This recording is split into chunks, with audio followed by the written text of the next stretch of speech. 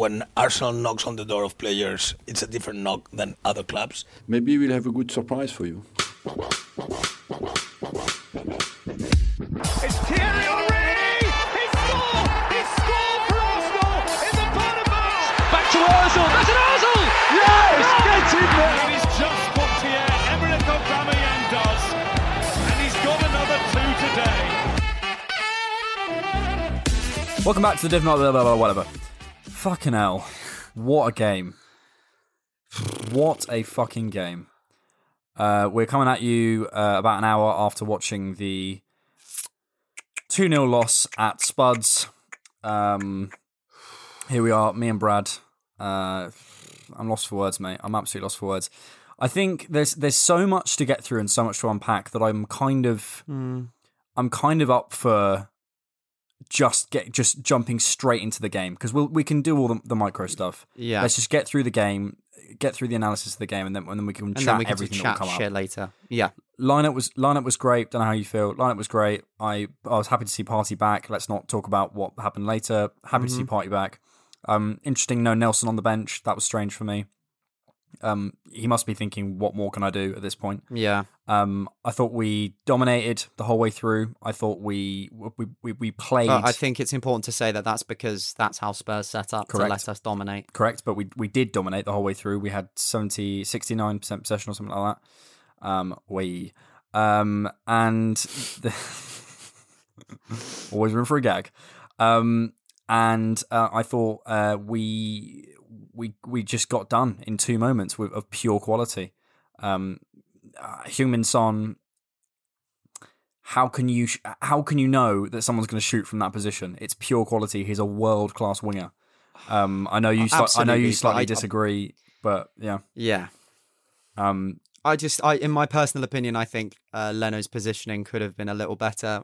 Again, I just want to say that I'm not blaming him, because you wouldn't expect him to shoot from there. All I am saying is an elite level goalkeeper does not get beaten like that. Yep. Because they put themselves in a position to cover both angles at that point.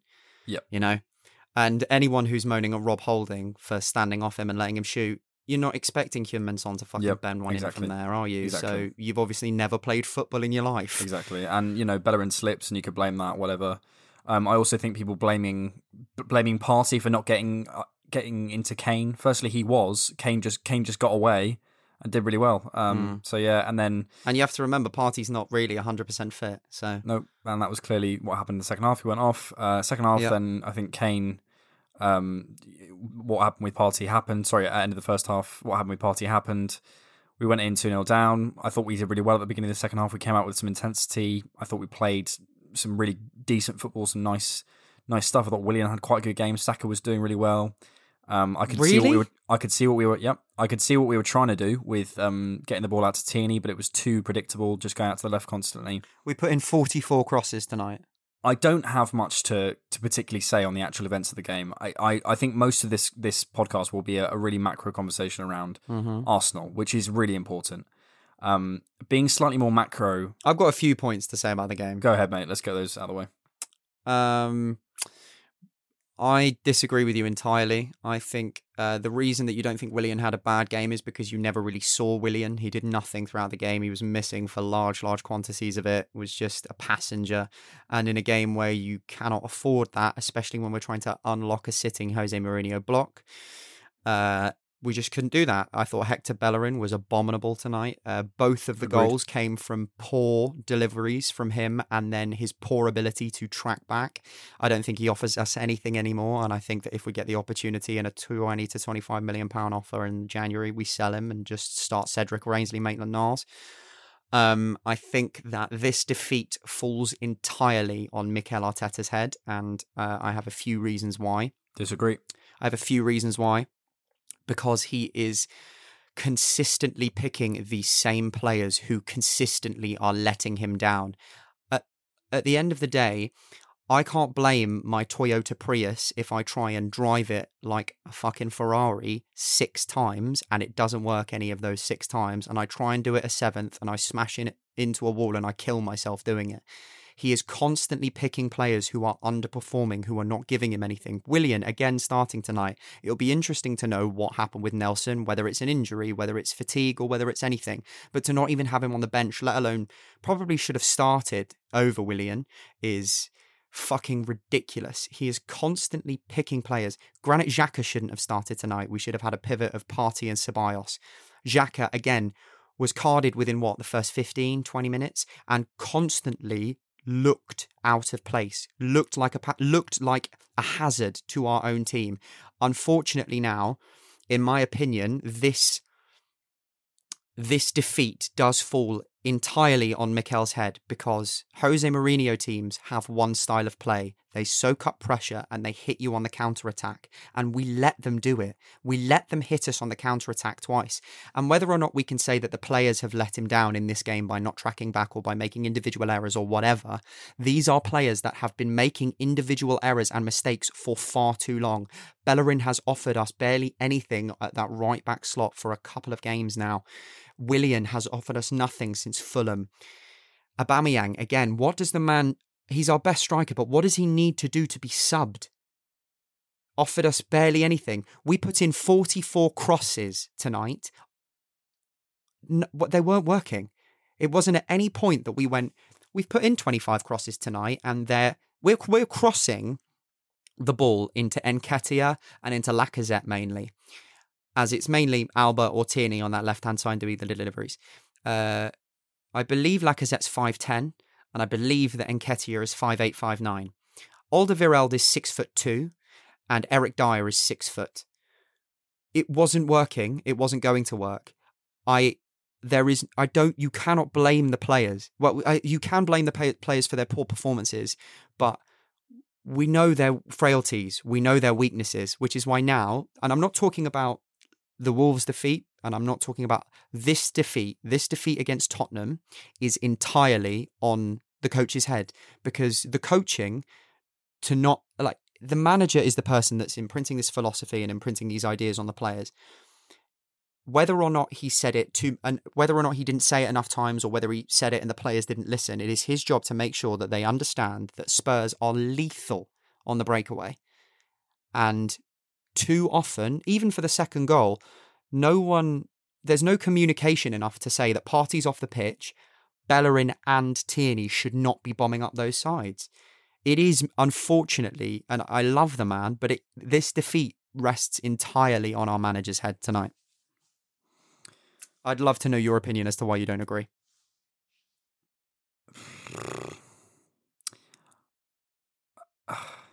I think this defeat hurts for a number of reasons. It's a North London derby, first and foremost. You want to win those. Mm-hmm. I think, listen, this issue, and this is why I take issue with you saying, for example, this lies at Mikel's feet. This lies at the feet of the players. This lies at the feet of the management. This lies at the feet of the board. This lies at the feet of the tactics. This lies at the feet of Jose Mourinho. All these things. Of course, if you want to have the macro conversation, but Mikel is the one that sorts the tactics. Mikel is the one that picks the players, and he is constantly picking players who are underperforming. But this is the problem with Arsenal fans, Brad, is I think we don't necessarily always put these things in context, right? Okay. We had a good game. We played well. And I'm not saying we played... No, we didn't. We didn't. Objectively... No, I'm sorry, Alex. We didn't. No, not even objectively. If a team sets up to give you possession because they know you do not have the players to break down a low block, dominating possession isn't having a good game. We had an XG of... I'm not saying... I haven't said my point yet, so you don't know what I'm saying. Okay, finish what you're saying. Let me make my point. So... we played well. Now, well doesn't mean amazing or brilliant or excellent or incredible. It means well. We played well.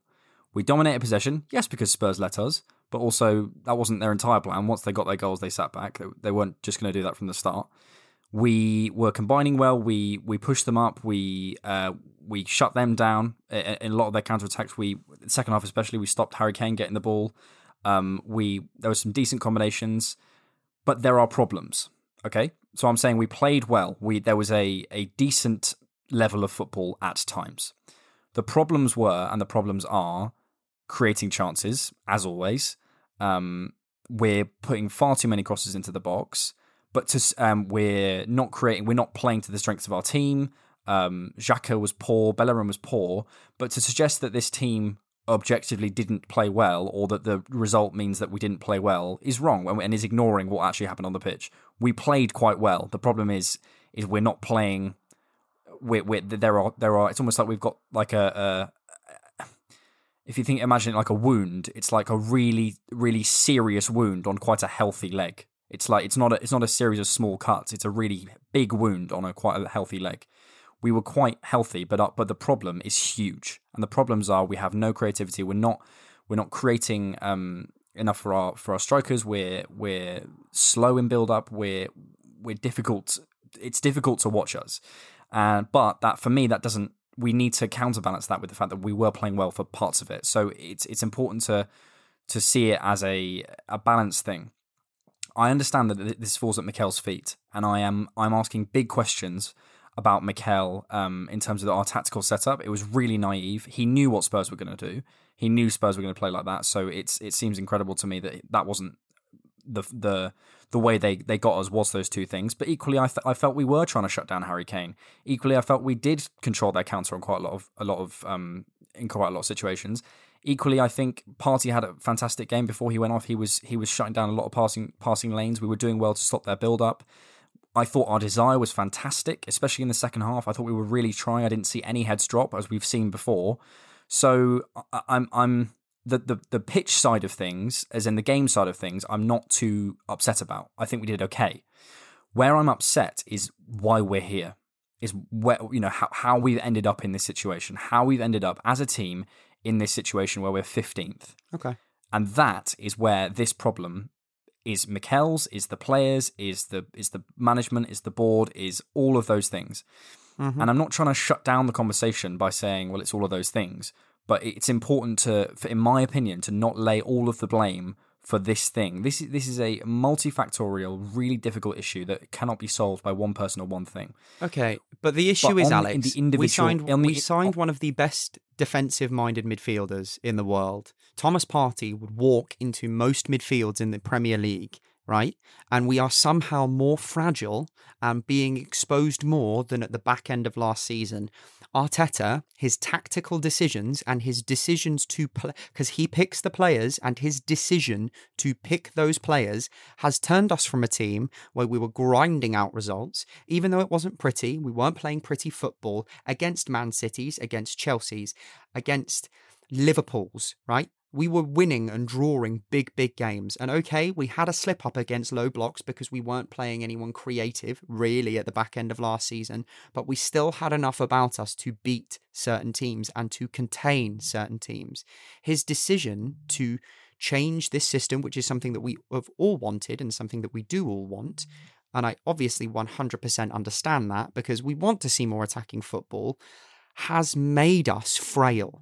As much as I understand that there is a multitude of issues around the club at the moment, in that we haven't been run right for years. You think of Husfami's contract negotiations, let players like Ramsey, Sanchez, Wilshere, Ozil, fucking Aubameyang, literally all of our top class players running down their contracts to the point where they either leave on a free, leave for swaps, or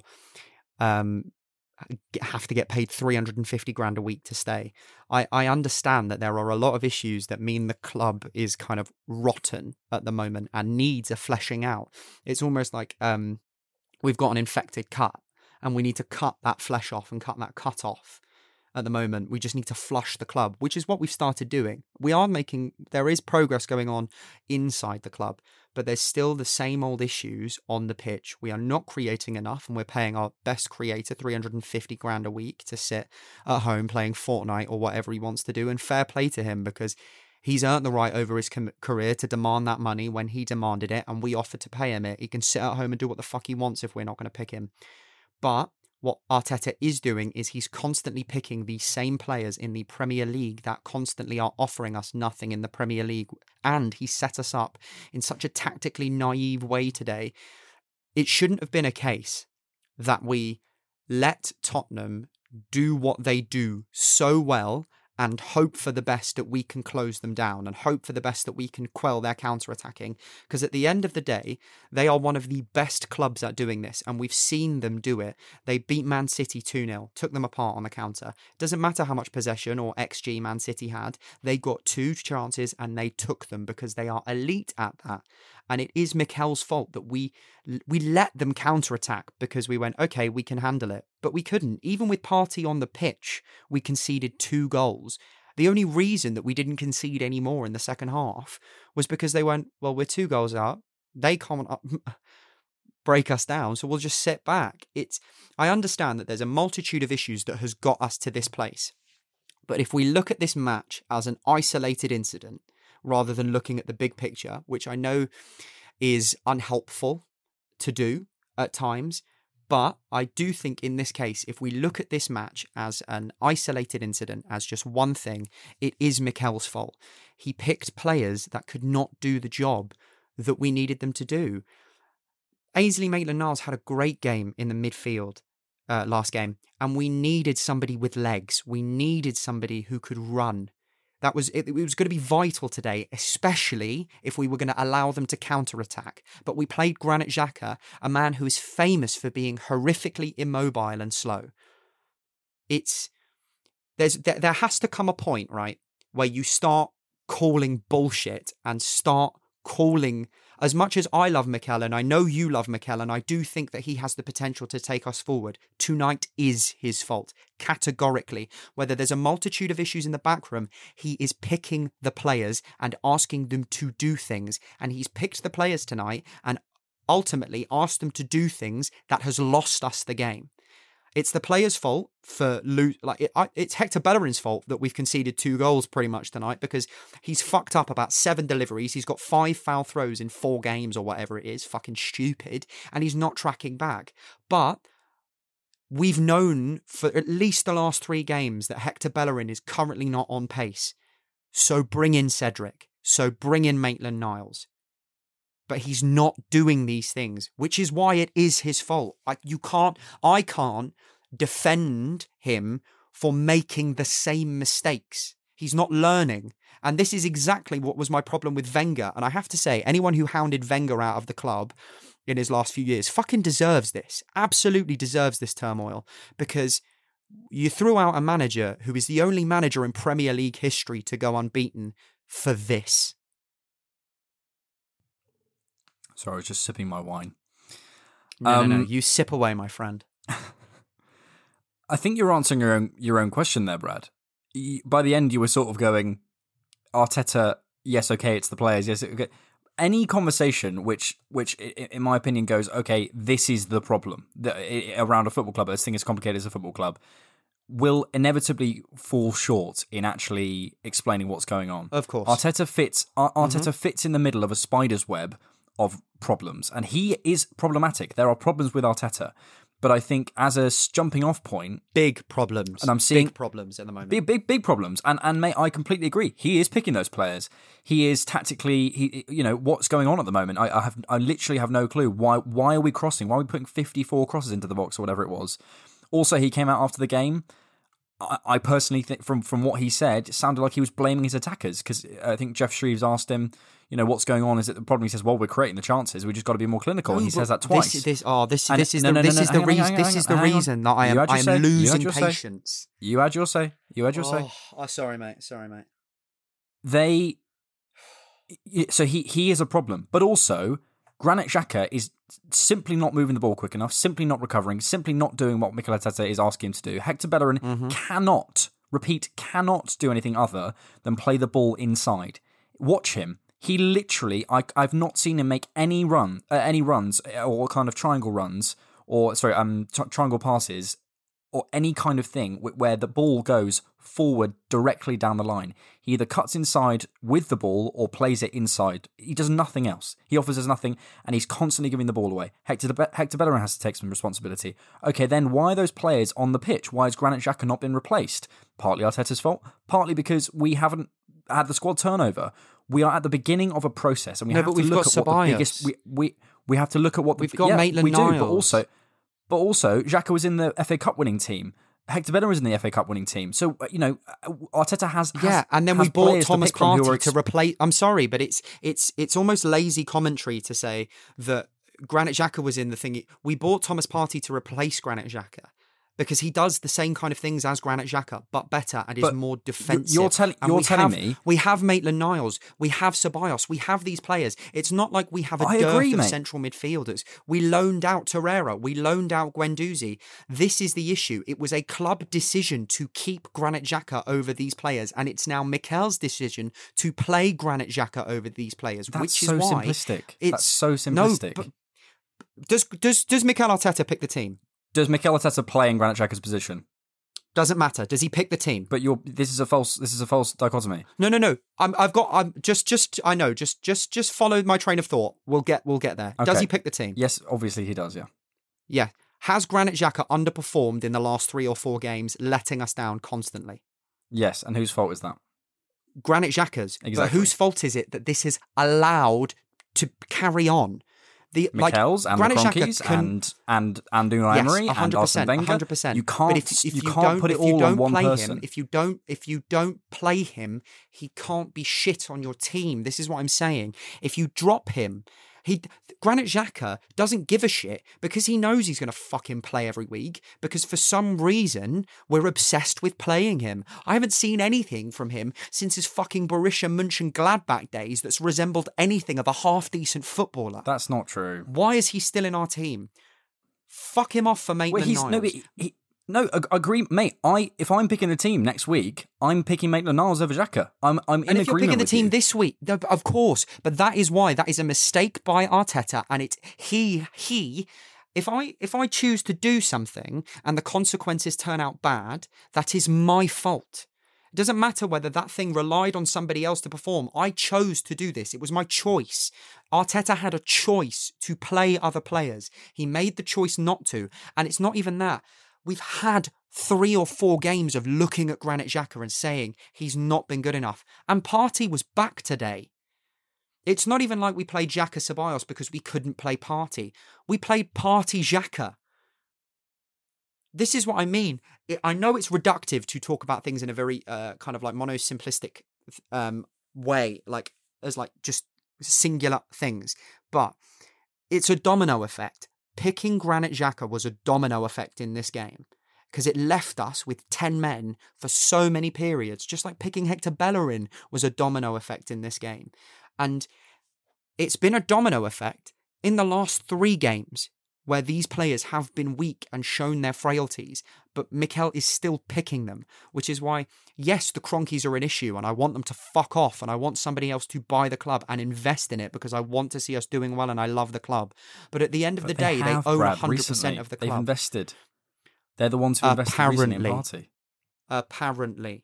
Okay, well then, but also apparently everything else. Do you know what I mean? If you're not going to believe that information, you can't believe all the other information. No, not apparently everything else. So. Arsenal financials are no, Alex. I'm sorry, but Arsenal financials that have been released for the last 4 or 5 years have systematically shown that the Kroenkes have gone, obviously, with this self-sustaining model and have not invested any of their own money. You are not going to make me believe that they have automatically done it. This is the same conversation we've had, but whatever.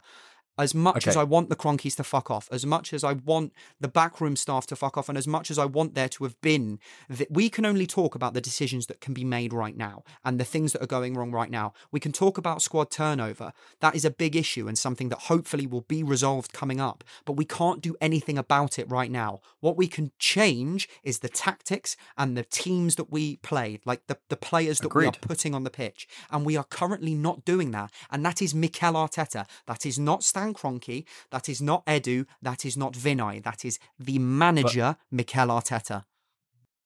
At risk of sending the listeners to sleep, Brad, it isn't just his fault that they're not playing well. Like, I know he picks the team, but you have this crazy hang-up about him picking the team. They go out there for 90 minutes and play the football. You know, of course, I understand that. But if we didn't, this is what I mean. If we didn't have the backlog and the evidence, Alex, hang on. Kroenke, you can't have it both ways. You can't say David Ornstein's a mouthpiece for the club and only says what the club want him to say, and also have the fact that it's come out through him that the Kroenkes were the first people it's the first time they've invested for Partey. They want that to be known. That's not where I got my information about the first time the Kroenkes had invested. It's been well known from various sources for the last 5 years that the Kroenkes haven't invested a single penny in Arsenal. I didn't say that. That's not what I said. I said the Partey thing was the first time they have invested in the last 5 years their own money out of the self-sustaining model. And that's come through David Ornstein. And you can't have it both ways and say he's both a mouthpiece and also he's wrong. So the club are feeding him information. People want to know that, and that's something that they will be able to see in financial reports. So they can't lie about that. So this is the first time that the Kroenkes have been able to invest in, or have invested in the club. That's a step forward. That's a difference. And that's in one window. They're not going to invest 400 million in one window. That'll be a progressive thing. Arteta is clearly a progressive coach. Things are. We've seen success in the past. We're going through a tricky stage at the moment. There's lots of questions to be asked, for sure. There's lots of decisions I massively disagree with, and there's things that there's players I wouldn't have picked. But again, we have to be looking at the most pressing issues, and pressing is one of our issues. But the players are the players who go out there for 90 minutes, and we can't forget that Granit Xhaka is simply not putting in the performances that he should be doing in a vacuum. Granit Xhaka has won FA Cups for us. He's been a decent player in certain systems. He's been okay. He's not playing well at the moment. He didn't play well today. He doesn't move footballs quick enough. The ball travels too slowly from his feet. He's very one-footed. He is a problem, 100%. But we're in the middle of a process. Granit Xhaka's never won us an FA Cup, though. I'm not saying he won as an FA Cup. He was part of an FA Cup winning team. He's won an FA Cup. He's in the middle of a process. Philippe Senderos was part of a Premier League winning team. Danny Welbeck was part of a Premier League winning team. But Granit Xhaka has played well at times. I think it's reductive to say you've never seen Granit Xhaka play well. He has played well. There have been times. Overall, I would get rid of him. But what I'm trying to say is, and the overall point of this is, we need to be looking at the issue from a multifactorial standpoint, because that's what it is. So let's look at Arteta, what he's doing wrong. Let's look at, for example, the Aubameyang thing, right? Aubameyang is captain, okay? Why is Aubameyang captain?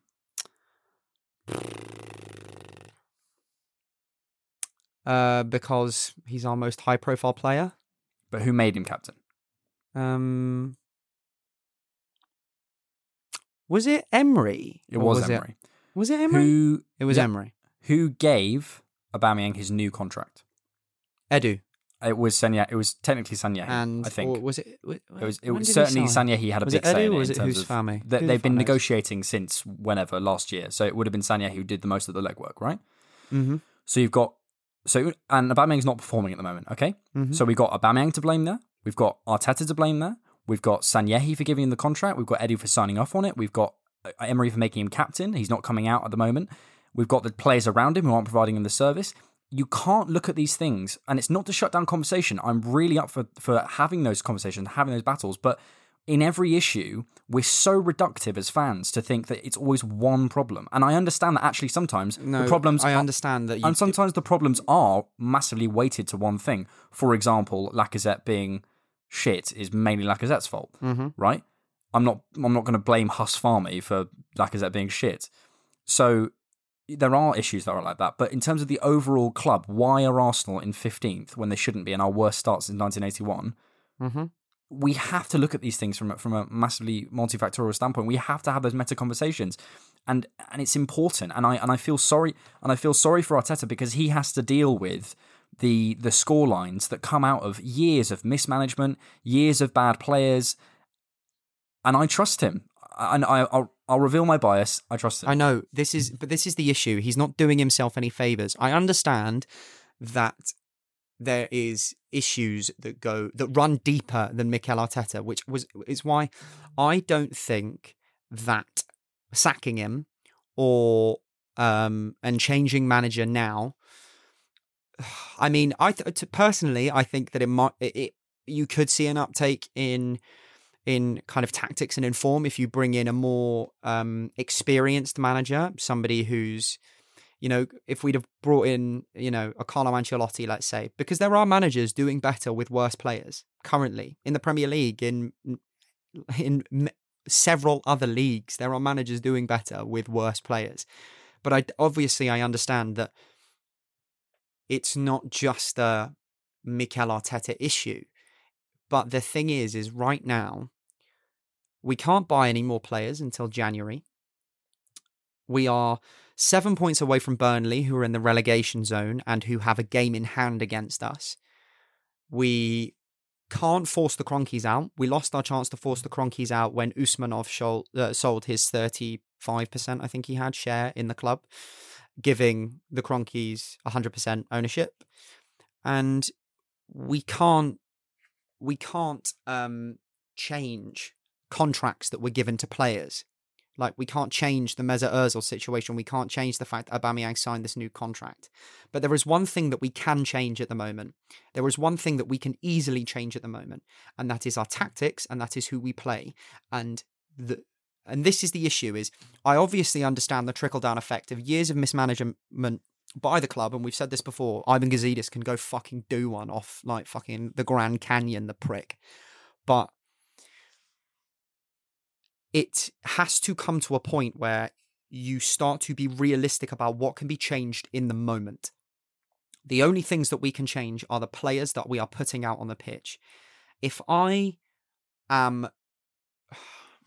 something isn't working for me in any sense of my life, and I just continue to do it the same way and expecting different results, that's fucking stupid, because I'm not going to get different results. And this is the issue. I don't think you said that. I think Einstein said that.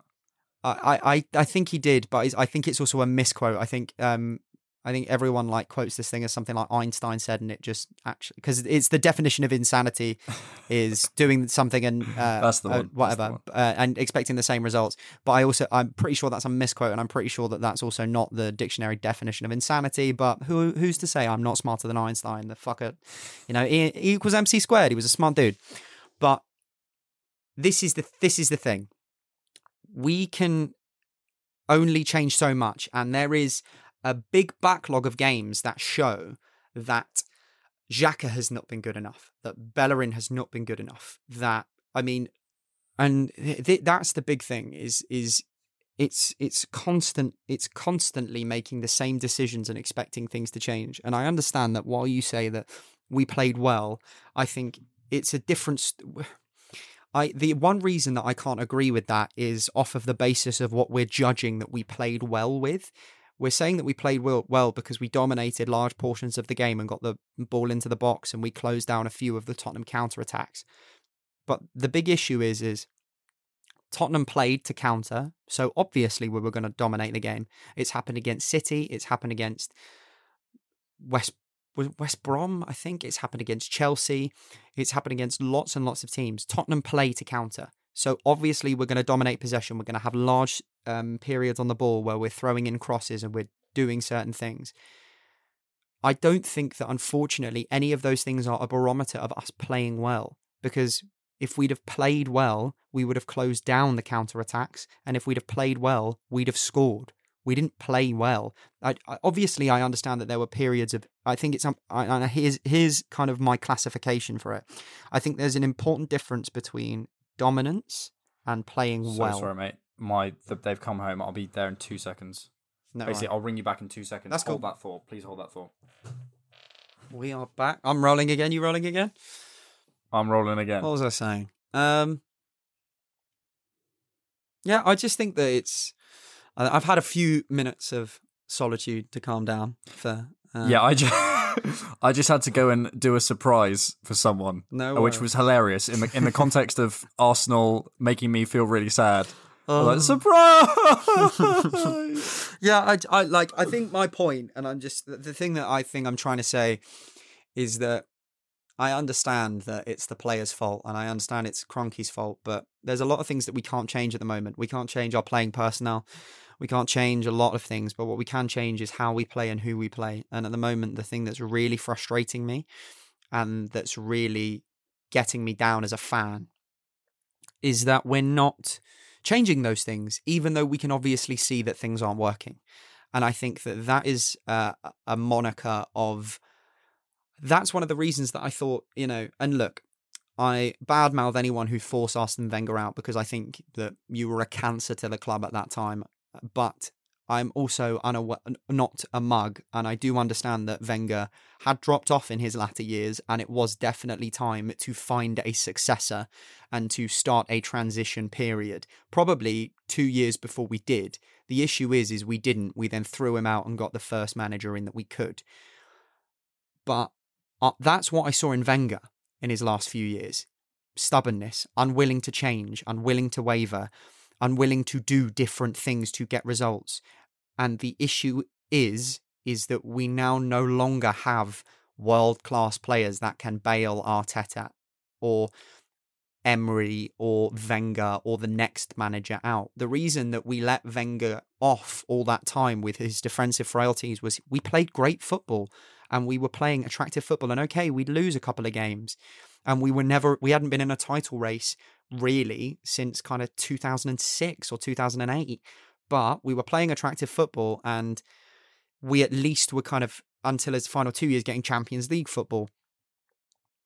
Now, we're not playing attractive football, and our manager's refusing to change, and he seems like Sam Allardyce who just wants to pump the ball into the box. And it's not working. And like you said, it is. This is why it falls at his feet.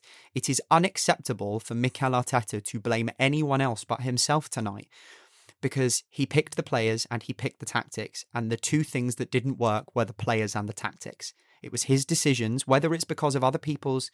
Look, this is the issue with management. You pick 11 players that decide your fate. Pick the right ones. The issue is tonight he didn't. Yeah, I think tonight. I sort of understand that if we're just taking tonight in its very, very isolational form. I'd probably that's what I mean. Lay most of the blame at Arteta's feet, 100%. But yeah, listen, we're never gonna see complete eye to eye on that. Let's get a bit more micro then. So,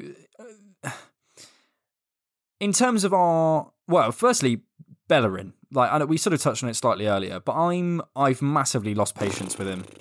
I am seeing someone who's lost the thing that made him special in his pace, which is okay because he's still technically quite a good player, but it makes him not the potential of the world-class player that we saw. Okay, fine. He's then now a player who I see who is defensively weak, but able to be bullied off the ball, speaks a good game, but then doesn't play a good game. He is, as I've said before, constantly tucking inside, is so predictable, offers so little going forward. His delivery is so poor. Tierney absolutely wipes his ass with him in terms of delivery. Mm-hmm. I'm just starting to think, do you know what?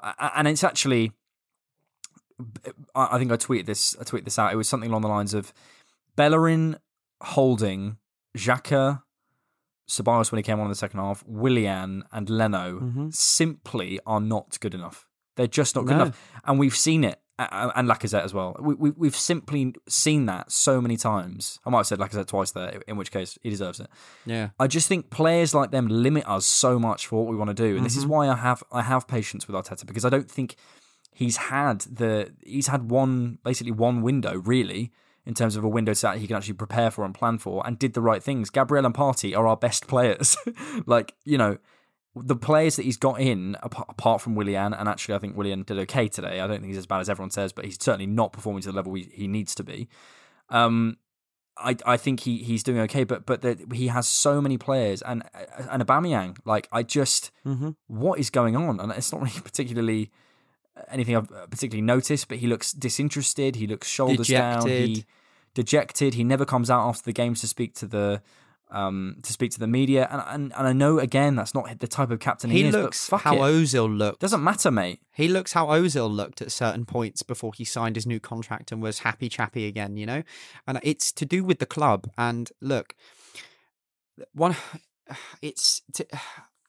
Bellerin is another one.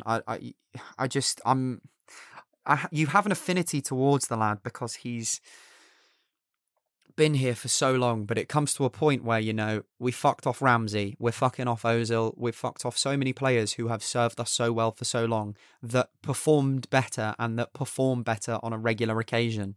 For me, it's time to drop Bellerin, put Cedric or Ainsley in, and then sell him in January. I don't think he offers us anything particularly outstanding. Ainsley must be fuming. This is what I mean. And one of the reasons that I'm getting so frustrated at Arteta is these decisions, because it will cost us more in the long run. It's like one of the things about Arteta that I think is quite negative is that he's unfortunately a yes man. In the we saw with Unai Emery that when the whole Ozil situation came to a head under Emery and he stopped being played, one of the first things that Emery said was that it was a club decision.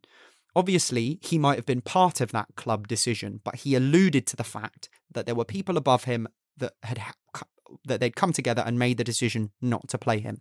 Mikel Arteta has given himself a hill to die on in saying that it's purely footballing reasons and that it was his decision to leave him out. Whether it was his decision or not, that's what he said.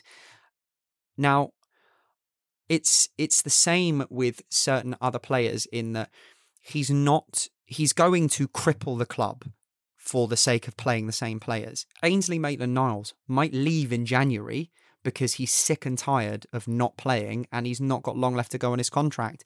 Emilio Martinez left because he had 2 years left on his contract, and he said in his interview that he was told he had 95% chance of playing, and why wasn't it 100%?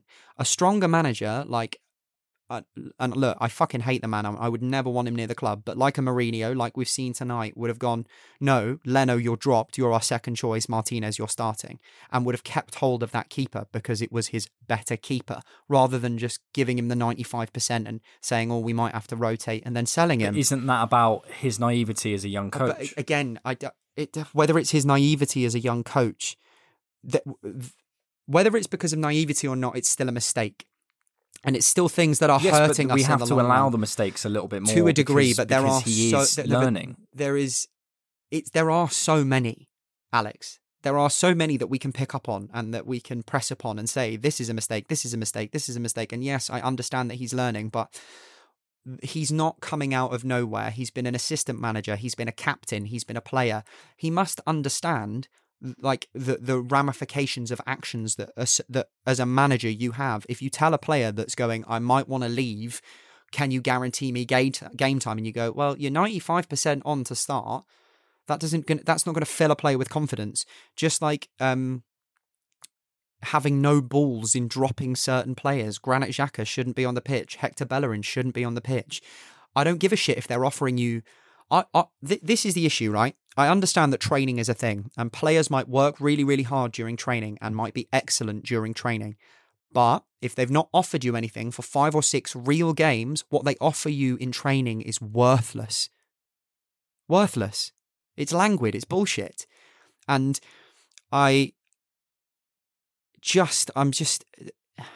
there's a lot wrong at the club and there's a lot that needs to be done. And there was a lot that needed to be done in the summer that unfortunately, due to the circumstances that Gazidis left the club in contractually, we couldn't get it done. But it does not feel like a good place to be as an Arsenal fan, especially seeing as the issue is nobody wants to help themselves at the moment.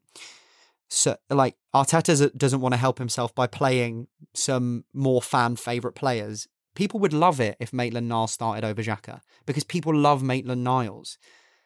So I just don't think he's doing himself any favours. But it's not about whether he wants to appease the fans. It's about winning football matches, but he's doing neither. So Granit Xhaka hasn't helped. This is the thing. But Granit Xhaka hasn't helped him win football matches. People will have more patience with a William Saliba or with a Ainsley Maitland-Niles or with, a Folarin Balogun or with an Eddie Nketiah than they will an Alexandre Lacazette, Granit Xhaka, all of these players, because people have lost patience with them. I would rather lose the game tonight playing those players. I really would. Because at least I feel like we might be moving towards something else. But again, I think that's his inexperience and that he is a coach who is relying on experienced players to kind of cover that lack of experience. I've seen a few people say that, and I really think it's true. Arteta massively relies on experience and the likes of Xhaka and Willian and Aubameyang and Lacazette, and they're not providing for him. They're simply not. And actually, until tonight, I thought the desire was off. But tonight, I thought Lacazette put in a really good shift in terms of desire, which is why I slightly 100%. Which is why I slightly up my "this is Arteta's fault" side of things. Not to override anything else, but I do think there's some real questions to be asked. And if I'm honest, I am worried a bit because, a lot actually, because he came out afterwards and was saying, well, the chances are being created and we just got to finish them. And it felt very accusatory, felt very disruptive. Do you know what it did feel like? It felt very Mourinho after his meltdown in his final seasons at clubs where he's blaming everybody else but himself. Yeah. I'm really sorry, my dog has just started barking. The dog disagrees with your Mourinho take, but that's fine.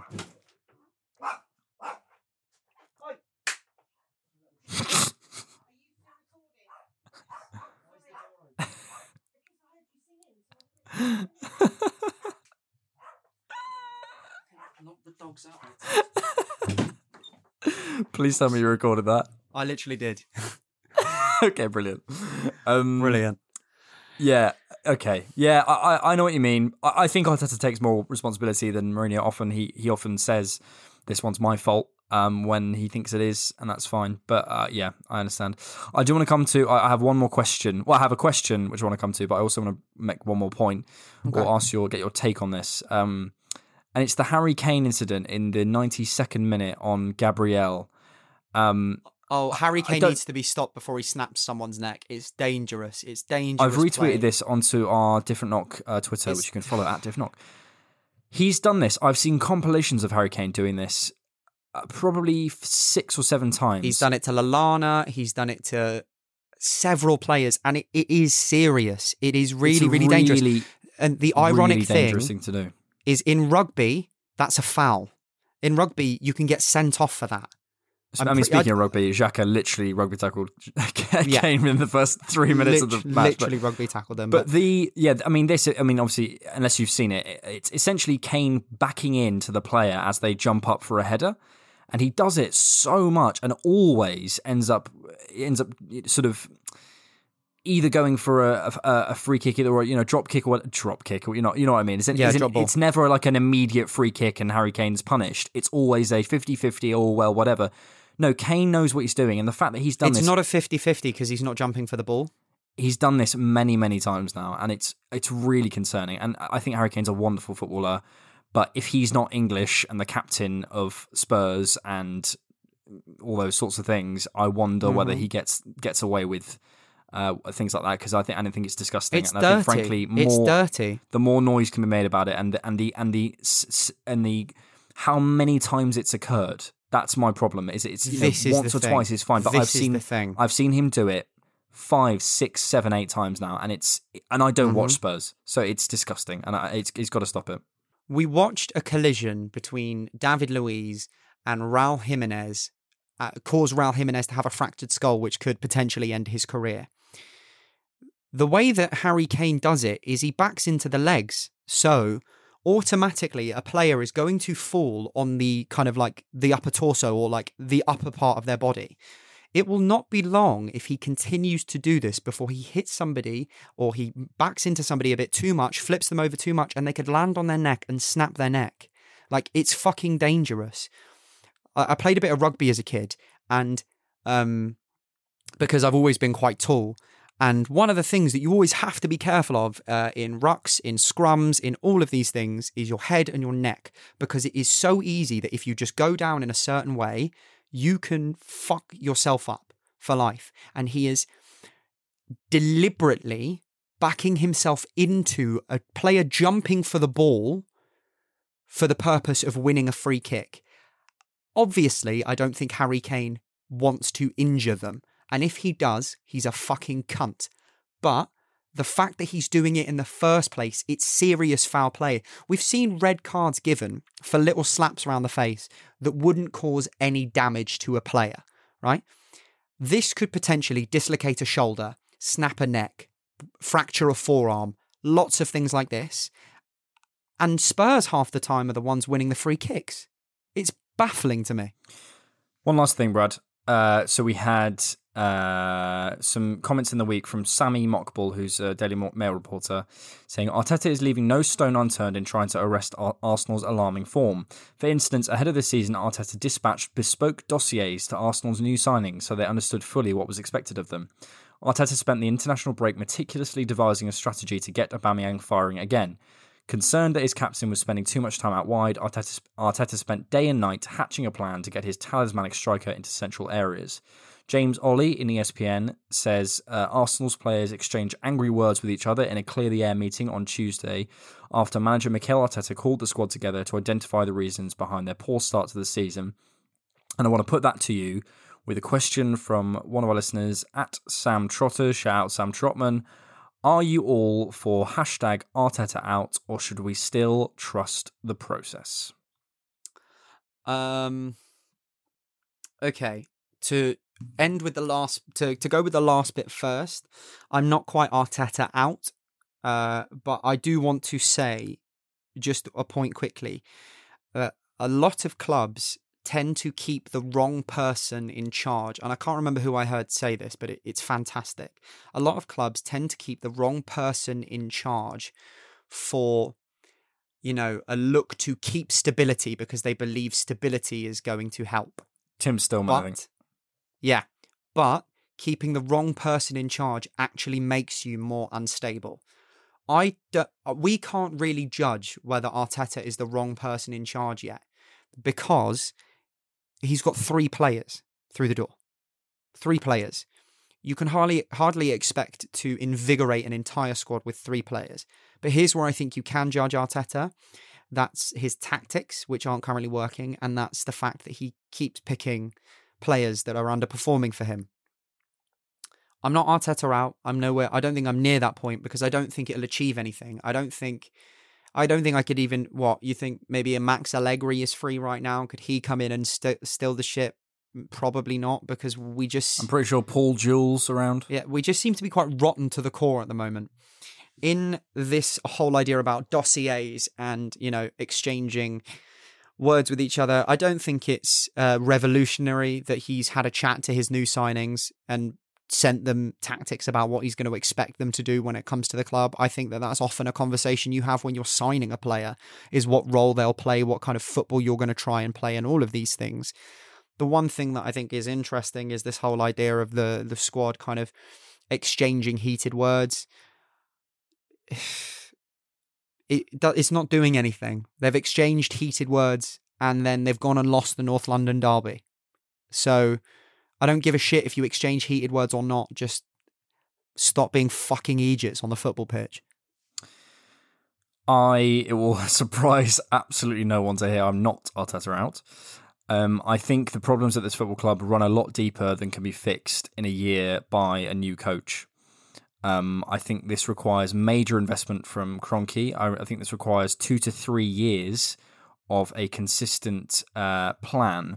And actually, I don't think either way, whether that works out or not, I don't think that's bad. Because we'll at least then have had a consistent way of playing, a consistent form, a consistent structure, a consistent executive committee, consistent way of looking forward, even if it doesn't work out for a while. What's happened is we've had 4 people in charge of signings over the space of about 2 years.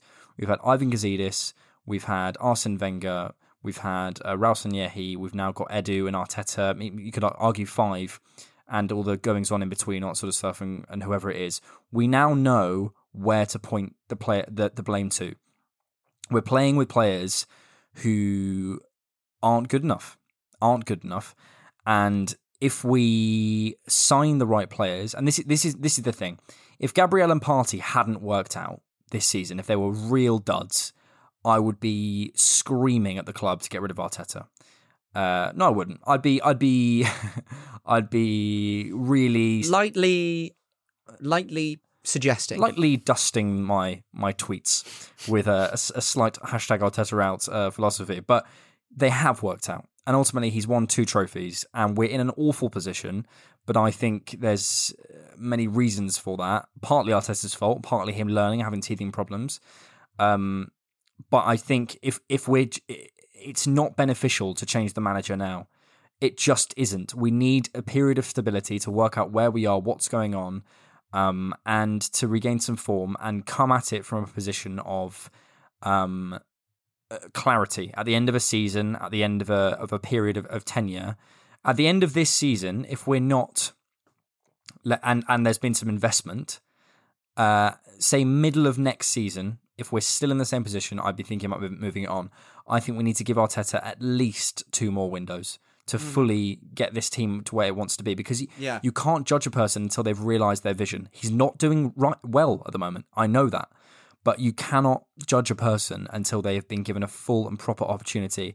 And if we're going to choose anyone, we have to get behind a young, exciting coach who has won us things in the past and has done well for us. And is an ex-captain. I think fans coming back will be a huge thing. We're also, Partey coming back and loads of things have happened at the wrong time. The stadiums have been empty. We're adjusting to life with a new midfield system. We're adjusting to a new 4 at the back system. Aubameyang's lost his form. Loads of things have happened. We had a tricky run of fixtures. Loads of things have happened. I think in a month we'll feel a lot more optimistic about Arsenal. I think, and hopefully with some signings in January we'll be looking up. If not, I am massively concerned. But listen, that's football. Fucking hell, right? Yeah, look, at the end of the day, it was never going to be an easy job. We papered over the cracks a lot last season, towards the back end, winning that FA Cup. But there are obviously concerns that we currently have about the manager. But I think you put it excellently, and I agree with everything that you say. We can't be Arteta out yet, because we don't know who Arteta is, what Arteta is, or what Arteta's team looks like. Because if you're looking at Arteta's team, there's currently 3 players in it. So, and obviously I know that he's going to keep players like Saka, Martinelli, Aubameyang, but he's made 3 signings. We'll have to give him the time, and I think he earned the time when he won the FA Cup. We've got to give him the time to buy more players, to implement more of a philosophy. For sure. I think listen, it's really tricky in the wake of a difficult loss away at Spurs, where we dominate a game, and they just hit us on 2 really obvious things that they were going to do. It's frustrating, but we have to try and see the big picture, and we have to try and understand that this is a process, and we're 6 points off 5th. It's a massively compressed table. It feels awful. We're 1 win in 6. But football is a fickle game, and I think things can and will, in my opinion, move forward and move on.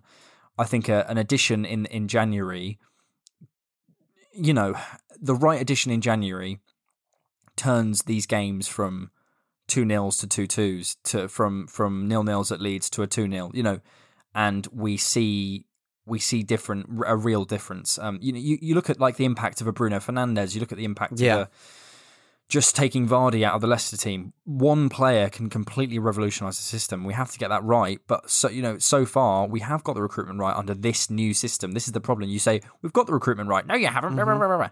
Actually, we have under this system. Apart from Willian, we've done okay. Pablo Mari is a decent player for what he is. Cedric is a decent player for what he is. Willian's wrong, but Gabriel and Partey are 2 best players, in my opinion. So we're currently 4 for 5. Like, we've got a decent track record. And here's the thing. We don't want to turn into a United. No. United for so long have chopped and changed the manager and bought players that suit different styles and not had a cohesive way of buying players and playing football, that they've been left in a situation where, look, Bruno Fernandes, I think, is a good player. But if you take away his goals, he goes down from like 36 goal involvements in a United shirt to barely hitting double digits, or maybe just over double digits. Bearing in mind, a lot of their penalties come from very, very silly VAR decisions. But they still aren't, they're currently in the situation they're in because this is a 2015-16 era league. This is a shit league. People aren't performing. You've got Liverpool with 3 of their best players out. You've got City still finding their feet after having to replace, one of their biggest legends ever in David Silva, and still trying to replace Vincent Kompany and working on phasing out Aguero. Like, this is the only reason that certain clubs are where they are. Tottenham are by no means the best club in the country. Tottenham will not win the league this season. Chelsea might, because Chelsea might run away with it, but Tottenham will fall off at some point. The issue is that because Tottenham are top, and because United are near the top, and because everything seems so...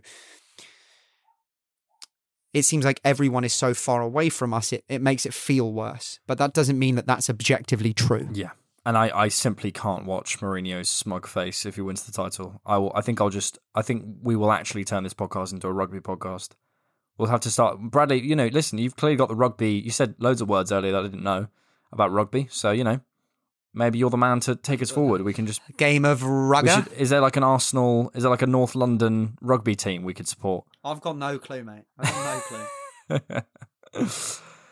All right. Okay. Well, listen, we hope you found that therapeutic, dear listener. I certainly did. I feel a little bit more... I did too. Calm. Optimistic, I'd say. Yeah, a little bit more objective on the situation. And listen, we will catch you on the next one. Do we have a Europa League game next week, Bradley? Dundalk. Okay.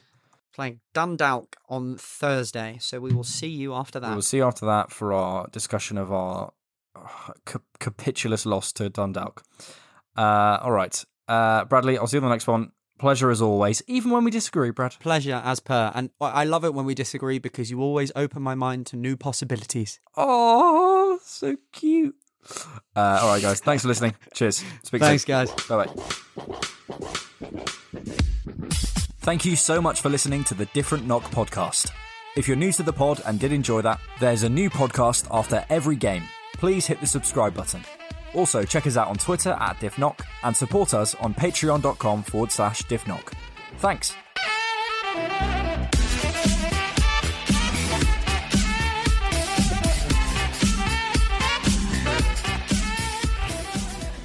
Sports Social Podcast Network.